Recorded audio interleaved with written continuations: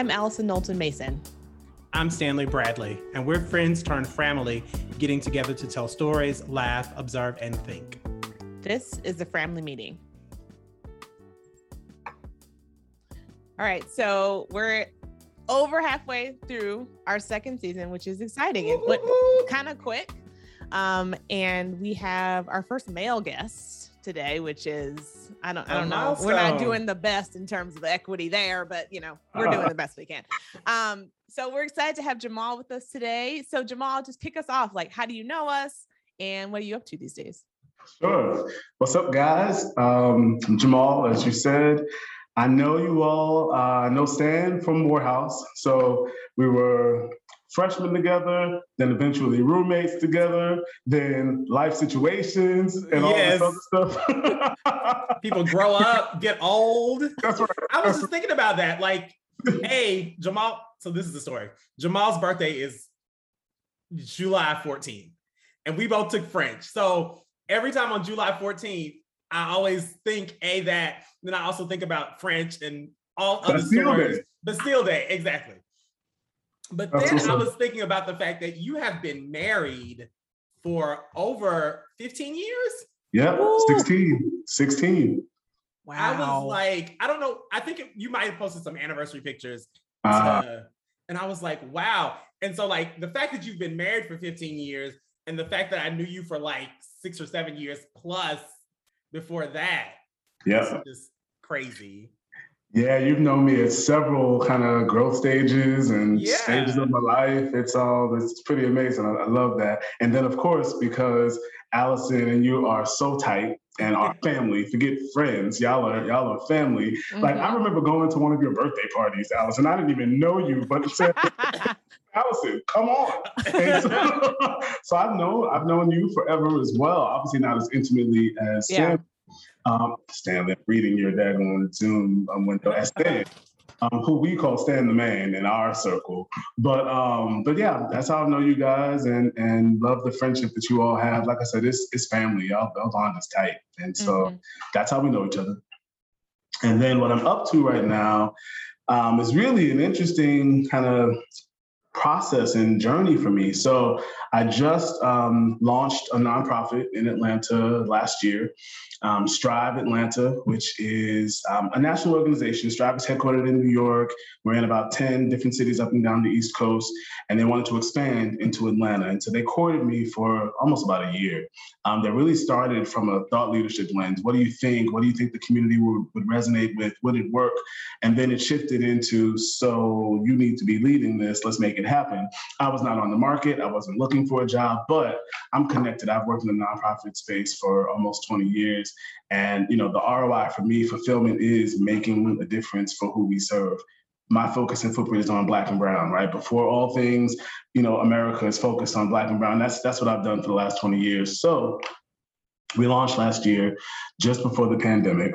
So trust me, I have been hazed as the executive director, founding a new nonprofit, engaging philanthropy, engaging the city, but we're doing well. So that's really what takes up my everyday, all day. I wake up thinking how to move the needle, how to shift opportunity for Black and Brown folks towards economic mobility. That's the professional. Personal, I'm a husband, as you mentioned, Stan. 16 years, and I met my wife freshman year at Spelman. So we're that typical Morehouse Spelman couple thing. And we birthed, 3 beautiful daughters. I'm a girl dad all the way. I will not have a son because we are done. I have changed my last diaper. There will be no more car seats in the car. I'm good. Now I'll mentor. I made the big brothers, big sisters, but we're done. So anyway, I'm a dad, I'm a husband, I'm a son. I try to be the best at all 3 daily. That's what I'm up to. I love that. And I think that goes so well into the first question. And that's really why we had you on for this topic, because in my mind, like you are that thought leader. And like you said, we don't have like a ton of overlap in our lives, right? You and I obviously follow you on all the socials, but like, I am like, this guy is so smart. And it's obvious just in the way that you interact in the public sphere that you are thinking about Black and Brown people. And so, like I said, that goes really nicely into that first question that we're bringing back from season 1 is how do you think about yourself in relation to others? So obviously we're talking about consciousness, thinking about yourself in relation to others and systems? Yeah, that was, such an interesting question. I think if I rewind to my childhood, right? So a couple of stories. I'm gonna try not to answer every question with a story, but the reality is, I'm from Long Island, right? Born and raised, and I'm Jomal, and I'm Jomal. And yes, was in the honors program and was the Black kid in the honors program in my school. So I have always not just been who I am, but have had to navigate and deal with people's perspectives of my insight, my voice, and have had to change some narratives, not intentionally, but it has happened. And so it made me very aware very early on that it's not just about how I wake up and how I feel about myself, but there is an impact and a potential influence and an opportunity. So fast forward past being, Jomal, growing up on Long Island, to come into Morehouse and meeting all my brothers and meeting all my, the HBCU environment is affirming in so many levels. That's beautiful. And it really was the first time I've kind of deepened all the thoughts that I'd had about myself in meeting other people with different experiences that I thought, I did think we were a monolith, that, Jamals were Jamals, and I have met, Stan knows this, I have met, Republicans, I've met rich kids, I'm like, whoa. And and we all, even the Northern Southern kind of, anyway, so I say all that to say, that was another kind of consciousness, who I am, what my presence, evokes. And then fast forward into the workplace, where yet again, I'm Jomal. And let me be clear, I'm Jomal, my wife is Shamika. So when we RSVP for your event, when you invite us to your gala, you are clear about who we are. When I apply for the job, when I apply for the internship, when you invite me to be on the panel, very clear about who I am, right? I can't do the J, I could do the J Veils, but I refuse to. Like you're gonna get Jomal, right? Regardless. But I say all that to say, what that has meant for me in relation to others and to systems is that where I need to affect change, I pick that mantle up and I do that, right? Where I can connect, I'm happy to connect. And I'm glad to do that. I'm a connector. That's my superpower, is super connecting, which is why I work in the nonprofit space. That's why I've engaged with philanthropy in the way that I do. As you mentioned, all the places and spaces that you see me, it's because of I've learned how to hone in that influence. That's innate, right? That's not trained. That's not something I've upskilled to. That's been me really, again, from being Jomal, growing up on Long Island, to who I am today.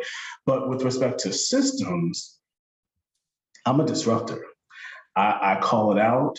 I call it out with the goal to affect change that meets some shared goals. But I definitely am not one who sits quietly. That's not how I wake up. And so if I'm in the room, I'm going to voice not in opposition by design, but truth and transparency. And so if truth means we need to have a different conversation, then we will. That's how I connect. That's what I see myself. I'm both a connector and a disruptor, an agitator. But for the purpose of good resolution and resolve to move towards what we all want for community. Yeah. That was a word. Look, we always say there's a word. That was a word right there. And we're how many minutes into this? Usually it takes longer to get to the word. Oh my gosh. I'm just thinking about what you said about being a disruptor and like knowing you personally, like now, knowing somebody when they're 18 and seeing like the trajectory, like I see 18-year-old Jomal, and I remember some of the stuff that went on. We won't go into it, but just knowing some of the stuff that we did together, I'm totally seeing how you're like, no, actually in this space, we're going to stop and take a pause and I'm going to speak my truth. Yeah. And one of the cool things you say, because like, and just thinking about like knowing you and knowing, like you said, how you are a connector, you're like, like people know you, thinking about how you're like, I'm not in opposition, but, from a space of trying to make change. What happens when you do have to be in that spot of opposition, right? Like, I know that's not where your spirit is coming from, but sometimes opposition comes to you. How do you navigate those? Are you aware of when opposition is coming to you? And then how do you navigate that? Oh yeah, it's clear, right? That doesn't, that's not one of those in the car, oh, that was opposition. It's real clear when it shows up. And as I mentioned, being in the car, one of the things that I really aspire to daily. I don't like to drive home and say, damn, I wish I said X. Ooh, if I could do it again, I would say Y, right? Or that navigation we have inside, like, do I go this far? Ooh, maybe this isn't the right environment. What I have learned, and I tell really my inner circle, every one of those moments is for you to do that, right? The only reason you recognize that it's opposition is because you have something that you need to offer in that conversation. Now, it doesn't mean they're going to change. It doesn't mean that you're going to end, the winner, if you will, in that conversation, but they're driving home and they've heard you, right? And so that will resonate, that will show up again, even if it's not in the conversation, if it's not in the immediate next after. But trust me, at some point, you've dropped seeds that may, in fact, germinate something new. So I try to, and I'm pretty committed to, in those instances. Again, I don't come ready with the boxing gloves. That's too much energy, and I'm a thick dude. So trust me, I'm not. I'm sweating under this hat. It's probably gonna come off before this interview is over. Because I've been bringing a bottle of water, like all that. So I'm hot. But I say that to say I will. It will show up. It is clear when it's opposition. And for me, that actually is the only proxy for when I'd have to.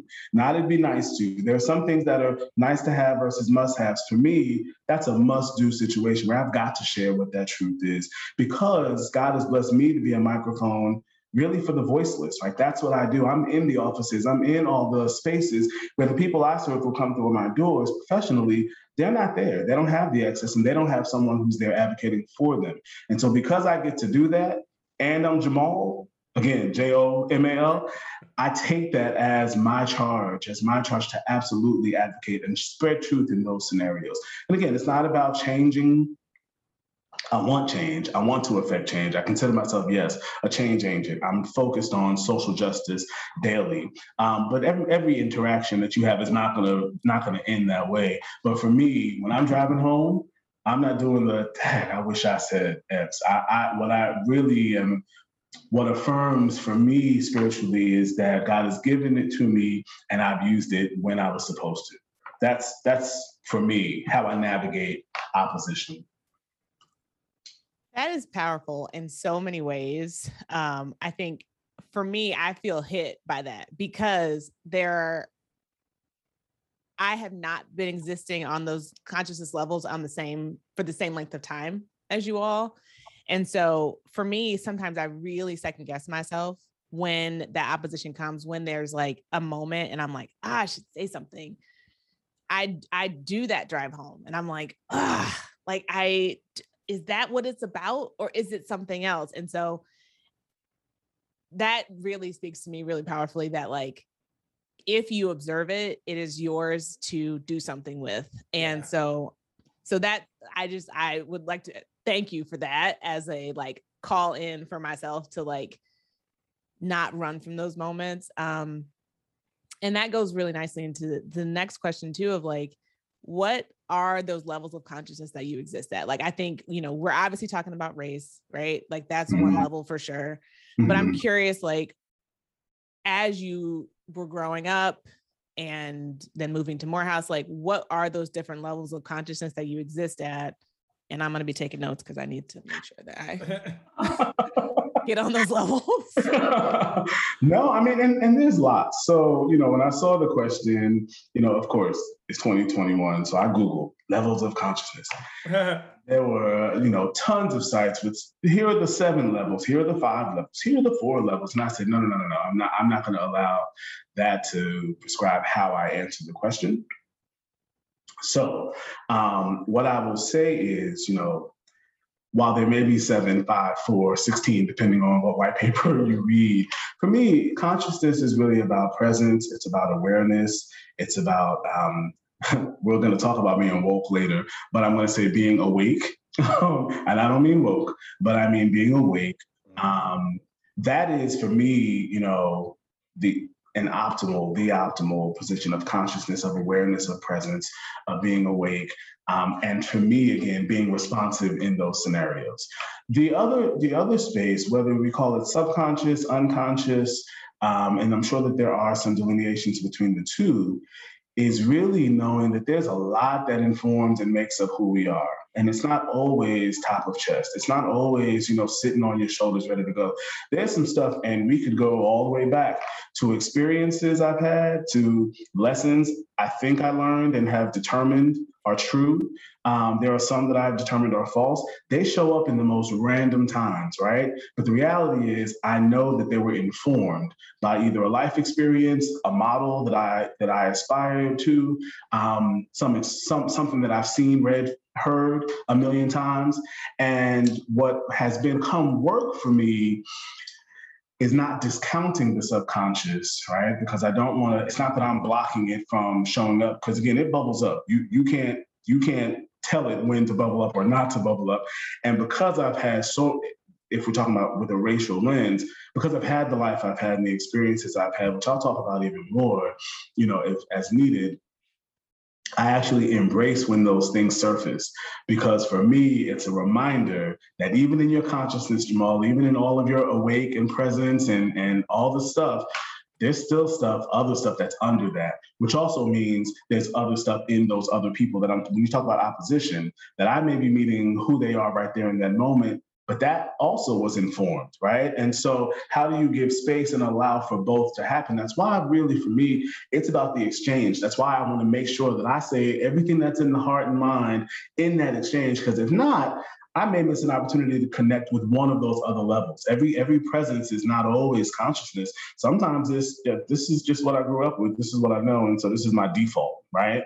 And so that is why I do try to leave it all on the floor in those exchanges, because I know for me, there's a lot more than Jomal that's present. There's a whole lot of stuff that most folks don't know. Now, Stan, you've known me forever, so you've seen some things. Stan knows, for the sake of this, you met me freshman year. My mom passed away 2 weeks into freshman year.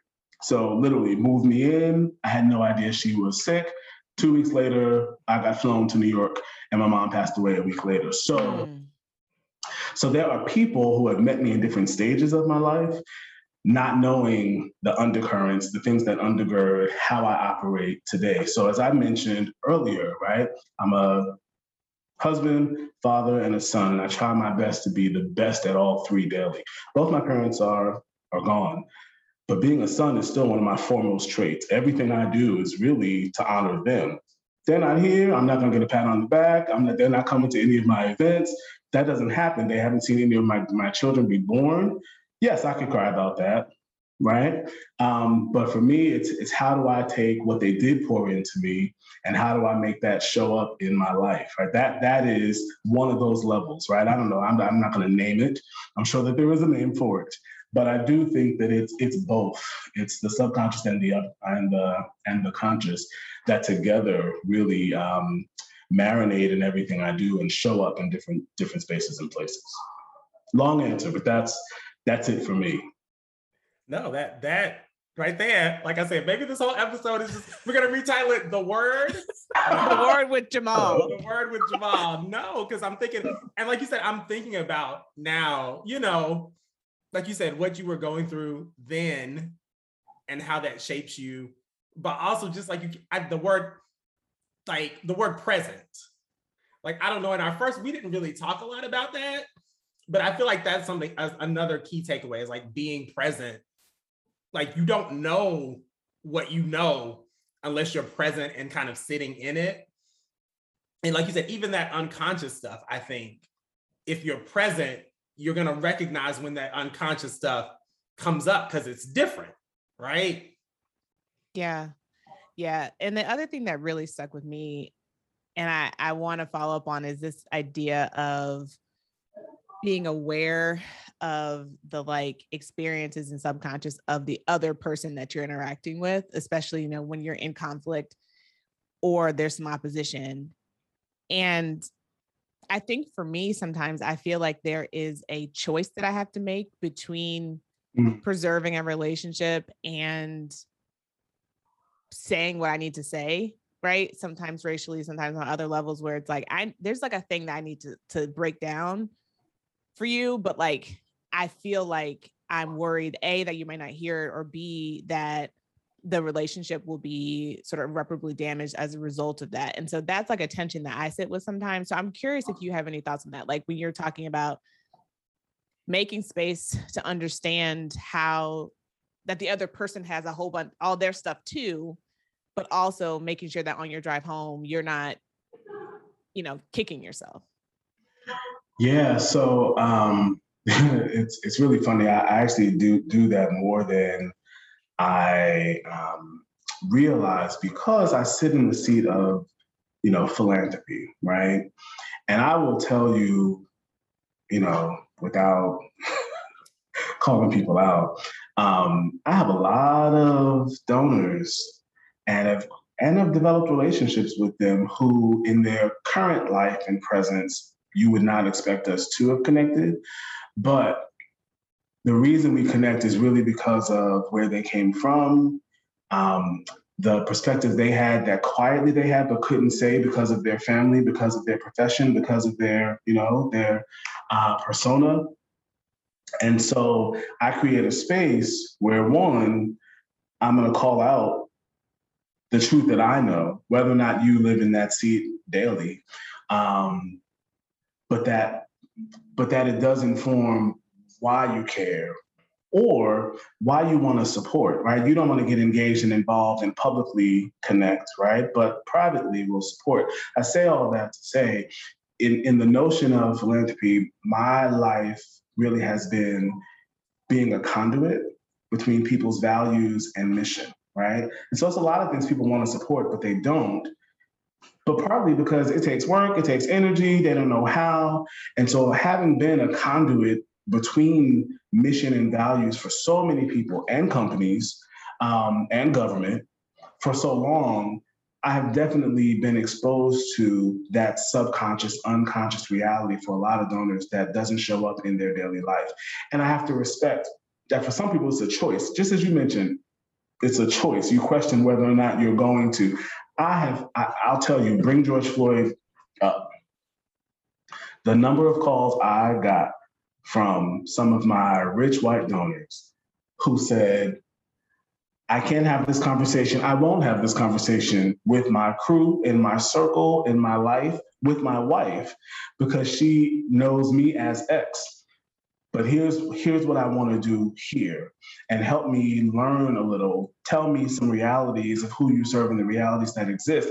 So again, as I mentioned, whether I consider myself a microphone some days, like this one right here next to me, or a conduit, it definitely is about recognizing that both exist. And I don't put a value judgment on someone who lives in their conscious presence and kind of distills or keeps quiet that subconscious, because I know it happens to me. There's some stuff that's in there that I don't tout, that I don't talk about, right?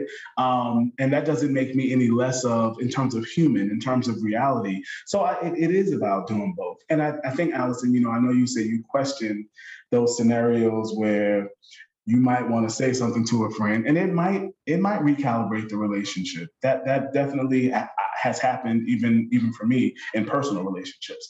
But not having the weight and the quiet, right? That for me has been more beneficial than maintaining the relationship. And it doesn't mean you're dead to me. Right. It doesn't mean, right, that we no longer have a relationship, but it means that you know my position, right? That's again, it's about driving home. It's about driving. I'm still coming to your birthday party. I'm still going to celebrate your successes, but I need you to know this is this thing that I have to share. That for me has just become just a way that I operate, and I encourage people. There's a freedom that comes with it that I just find really beneficial. Yeah, I can see that. I think that the thing that I'm going to take away from this is this idea of recalibrating a relationship, because I sometimes think of it as we are what we are or we're nothing. And there is another way to think about that, like recalibrating it to like something has happened that has created a juncture, and now we may be on a different path than we were on. That doesn't mean that we're off a path together or that like there's no community at all, just that we are going to be different after this, and that can be okay too. Yeah.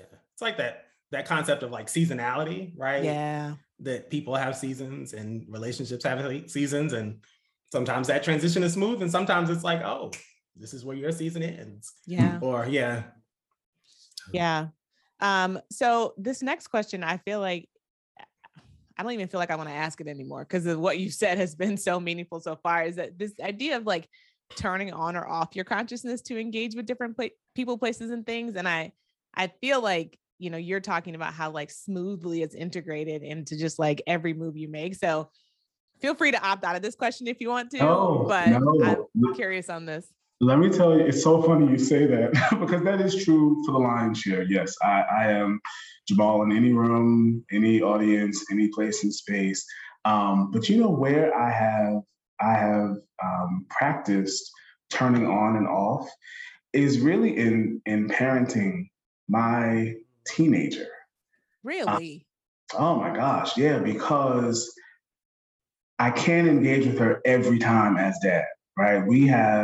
There are times when I really just need to listen and not offer all my thoughts, advice, guidance, direction. Sometimes she just needs to voice what's going on, right? Without dad, right? Now, when she comes to me for dad, yes, that is who and how I am. And I'm a storyteller, you know, I'm a griot. She calls me, she's like, Dad, you've got a story for every situation, right? And I do, this is what I do. Like, I get it. But there are some times when her scenario, her situation, as crazy as it is to me, right? This is 15-year-old with social media and all the stuff. Sometimes I literally turn it all off and I just listen so that is the exchange that we had. There are some times when, yes, I do need to parent. I do need to course correct. There are some times when I do need to push or nudge. But that our relationship, because we're close and oddly close, as she says, like, you know, she shares more with me sometimes than she shares with my wife. And I'm like, does mom know this? No. I'm like, wow, okay, so I've got to respect that because trust me, a lot of my cats who have daughters and who have teens are like, Jamal, my daughter tells me, doesn't even talk to me really. Like it's so transactional, right? So I'm like, okay, well, we're not gonna be that because that ain't gonna happen. Excuse me. So I do have to sometimes turn off or maybe turn down how I engage with her so that we have multiple relationships, multiple levels of relationship, where some are, yes, parenting, but others sometimes are connections. Sometimes, you know, I'll listen to her Billie Eilish phase. Yeah. Oh, yeah. Yeah. I mean, I literally, I took her to her concert. I could care less about, I mean, I was sitting there. One, I think I saw 3 brothers at this entire concert, right? But that's connection on another level. I don't care. Anyway, I say all that to say, I'm learning new levels, you know, even for myself and things that I tout as important. I'm gonna use the word recalibrate because that is what I wind up doing. Just as she evolves, we are evolving together, and so I can't always show up present, awake, ready. You know, that sometimes it's learning for me too. That's the place and space where I'd say I do that most is in my relationship with my team. Yeah, I think that it's interesting to think of like not turning it off but turning it down. That like that it's there and you're still awake to your conscious levels, but for the sake of relationship, for the sake of family, for the sake of, you know, even keeping a relationship at the same calibration. You're like, okay, actually it's important right now that we stay at the same calibration. So let me not say everything I need to say, or I could think to say. It's important. I'm curious, like, when did you first make that? Like, has it just been like since she's been a teenager, or is it because you guys were like so close? And I can't believe you have 50-year-old daughter. That's a whole nother. But like, was it like? Do you think is it different with your other girls? Do you think it will be different with them just because you and your eldest, you guys have a special relationship? Yeah. So it's funny you say that. We do have a special relationship. You know, no parent likes to say, oh, I'm not even going to use the word favorite, but she's my first. You know, she literally right out of the womb opened her eyes and stared at me for a few seconds. The nurses were like, one babies don't even open their eyes that quick, but she is zoned in on you. And that has been how we've connected really from birth. So I do think that this may be unique to her, but it also has prepared me for how to engage as needed with each kid, because every kid needs something different, right? I'm an extrovert, as you know. She's out there. We connect on many levels. I have another daughter who is completely the opposite and shows up in the world very differently. And I have to love her the same and connect as well, right? So I do think some of it is just because we've been close forever. That's just what it's been. But I think so. In transparency, I probably came to know who I was in junior high, right? And have known that for a while and have been cool with that. She did not in middle school. She definitely went through the who am I today? Oh, whatever influence was popular, that was the win. That wasn't me. And I remember my dad sharing with me that I'll tell you this, boy, you're gonna get me in trouble, man. Because I remember calling him about my girlfriend that was not my wife, and I was complaining about something stupid. I'm like, Dad, blah, blah, blah, blah, blah. And he was like, yeah, son. He was like, everybody doesn't know who they are as early as you did in life. Some people it's college. Some people it's when they get married. Some people it's after they have a kid. And so you can't write her off because she is not, you know what I mean? And I remember being like, whoa, it was, I mean, I'm not crying in this conversation, but my dad, I don't know if you know this, Dan. So my father told me that my wife was his daughter-in-law before we even were really together. Before I hadn't even thought about marriage. I feel like I might have known that. Yeah, and so he's like, I know you don't know this, but that's my daughter-in-law. I'm like, what? I mean, of all the chicks I had been with, that he had met, he connected. Anyway, I say all that to say, because he made me aware that everyone's journey is different, right? And there's no value judgment. Again, I've been cool with me for a very long time, but my daughter is still in that process. And so I have to be sensitive to that. And she doesn't even know half the stuff I'm talking about, but I'm aware that she's trying to connect, right? And trying to learn who she is and trying to learn her own voice. That is something that was much more innate to me younger. And so because I'm aware of that, only because of my pops, because he shut me down. I thought he was on cosign. I complained about my girl at the time. And he was like, nah, son, no. Yeah, no, he totally shut me down, which I did not expect. But it has helped me recognize that everyone is on their own journey. So to rewind back to your question, Alison, about how I deal with those in opposition, the reality is everyone is on their own journey, right? And that's not a value judgment for me to make. I'm clear about who I am and my voice in this conversation, and you're gonna know it before we end, but that doesn't mean you are less than because you came from a different perspective.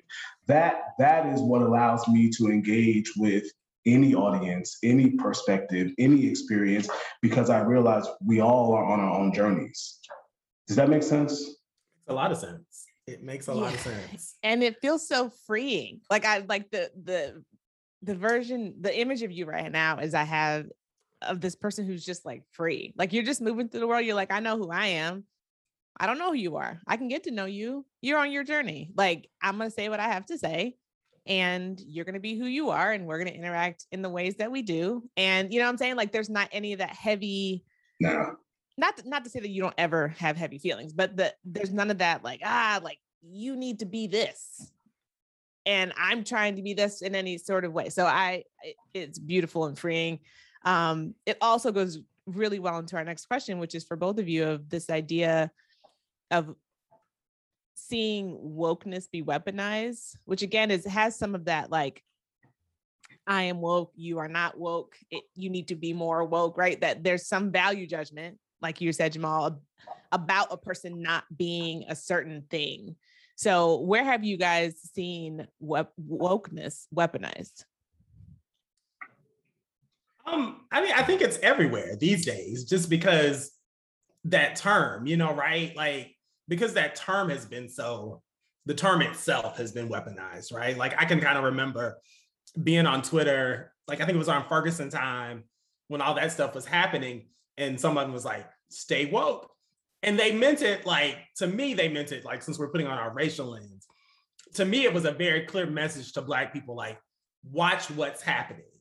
Like, it wasn't like, this is a set of knowledge base and this is a set of ideas.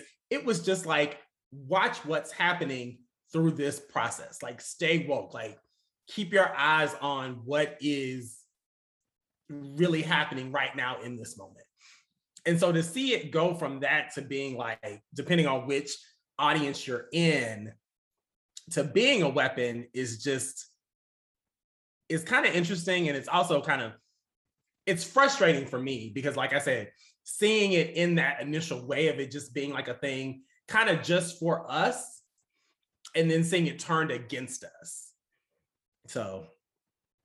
No, I agree. And I think for me, the challenge with all things woke is it's essentially created another division, right, within the Black community, right? So as if we don't already have enough to deal with, now we have yet another, are you woke or are you not? And then by what definition, right? And what influence do you have by what level of woke you are? All of that is to me problematic and not congruent with, as you said, Stan, the original intention was about being aware of what's going on, right? Being diligent, right? Being protective, being all those things that are important to move the community. Now, I mean, we're talking about, whether we're talking about artists, we're talking about music, it has morphed into an unhealthy presence that unfortunately has some influence. And because of social media, right? Yeah. Every day there's a new weapon, there's a new fire shot about somebody, somewhere, something, and you have to determine which side you fall on. That type of divisiveness is unfortunately, I think, a cancer, within our community. So I still like the idea, yes, of being present, being aware, being conscious, of what's happening, but leveraging that to then dismiss or discount folks is where, to me, it has gone wrong. Yeah, like using it like a litmus test, almost like if you don't believe these X things, like if you, and I shouldn't even say believe, because I think it's more of like, if you don't subscribe to these symbols, and then you're not on the right side, and therefore you are dismissed. I won't say the word cancel because I don't like that word, but you are in a sense not part of a community. And like you said, there's diversity, and like I think there are certain shared things that, yes, you have to be fully cognizant of. But again, this whole idea that there's a litmus test and that you can't, therefore, like, to me, with the term woke, stay woke, was you're constantly learning, right? Like, you can't, and the idea with the weaponizing of wokeness is, to me, is like, there's a litmus test and you can't pass it and you can't be redeemed from that, right? Like, you can't, like I said, it's a certain set of things that either you know it or you don't. I think that's what the issue is. It's not even the set of values, it's that, like, you can't be redeemed almost, or certain things, which is like you said, the uncomfortable part about it for me. Yeah. Okay. Well, obviously Jomal has dropped all the knowledge on us today. I feel like I need to go back and listen to this again with a piece of paper and a pen and take notes. So thank you for coming and sharing all of that with us. What's up for you this week? Oh, well, thank you for having me. I appreciate it. It was a good conversation. What's up for me this week? It's really, chilling. It's about the balance. It's doing the work, moving the work forward, but also having some time. This virtual reality of, meetings all day, nonstop, being present, having, an iron shirt with jeans and kicks on underneath. That's, it is what it is. So I think it's always trying to find the balance so that at the end of the week, because you get to the end of the week and you're like, did I do what I planned to do this week? Did I move the needle on X? I want to make sure that happens this week. I've got a couple of things ahead of me that are exciting, and so I'm energetic and excited about it. And so just want to make sure I'm moving the needle towards my goals. Yeah, balance is important. My therapist was telling me that I'm out of balance, so I was like, that's a good reminder. Yeah. What about you? What's up for me, and this is my little bit of balance, is Ted Lasso. I'm very, very, very into Ted Lasso right now. Stan and I talked about this a long time ago, and I think your friend Casa was watching it. Yeah. Yes. Did I say her name right? Casa. I'm so sorry. Casa. She was watching it, and I think you told me you weren't that into it. So I was like, Stan doesn't really like it, so it's fine. Got into it, love it. Now, and I love Jason Sudeikis anyway. So that was always going to be a win. But it is just like the most charming, delightful show on the planet. I've teared up multiple times. We regularly rewind it. It's like there'll be like a one-liner where we're like cracking up and we have to go back and watch it again. So it is like my favorite thing. We started it Tuesday, I think, Monday. And we have watched all the episodes that are available. We watched season 1 and all of season 2 that is out. Yesterday, I restarted it because I love it that much. So I highly recommend it. It's just a delight, truly. I'm adding it to my list. I'm saying why. I'm on episode 4. So good. I'm saying why it might be. It might be worth a good binge. Yeah. What's up for you? I love a good time waster. I love a good puzzle. So I have been doing tiles on the New York Times, the puzzle page. So I'm all about the spelling bee, which is the word game. And it's like, why don't you click here for tiles? And so of course I clicked there for tiles and became immediately obsessed. It's like, it's just cool. If you like, and that's why I think you'll like it, because it's got detail, it's got design. So it's like a visual image, and it's like a visual image things out of it, and you're trying to match. You're trying to match, but like, so it has like lots of layers on top of it. So it may have like an image may have like 5 different layers. Oh. And so you're matching. You're just matching. Okay. Until you clear the whole board. That does sound fun. Yeah, and like I said, because it's detailed, I think you would really like it. All right, I'll report back. Yeah. Titles. That's what's up. So, Mr. Jomal, can you tell us how folks can get in contact with you? Let us know how we can help with your nonprofit with Strive, correct? Yeah, Strive ATL, Strive Atlanta. So you can connect with me on Instagram. I'm Arnold_Drummond. And give us the background of that name, please. Yes. Okay, so my sister nicknamed me Arnold Drummond when I was a kid for 2 reasons. One, I was small but had a big belly, like Arnold Drummond. I don't know if that's number 1 and this is number 2, or if it's vice versa, but that was the case.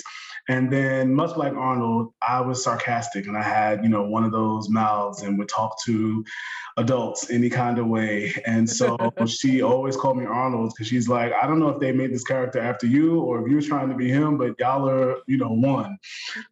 So yes, I was one of those kids, one of those precocious kids, and talked the way I talked. So that's where Arnold came from. And so when I made my Instagram, she literally calls me Arnold. Like, she has not said Jomal, I feel like, since like 2nd grade. I can't even remember her calling me anything other than Arnold. And so when people meet her, they're like, is your middle name Arnold? Like, why does she call you Arnold? I have to then explain the whole story. So that's where Arnold Drummond came from. Arnold_Drummond on Instagram. And then if you're interested in connecting with Strive, if you're interested in, moving the needle towards economic opportunity for Black and brown folks in Atlanta through job training, job placement, by all means, follow us as well. We are Strive ATL on Instagram as well as Facebook, or you can go to strive.org/Atlanta. So we'd love to connect, have a conversation, and see how you can get engaged. Amazing. Well, thank you so much again for joining us. This has been an incredibly dope conversation, and we're honored that you joined us. Yay. I'm honored by the invitation, and I really appreciate it. We had a good talk. Yes, definitely. All right, y'all. Talk to you later. Take care. Bye.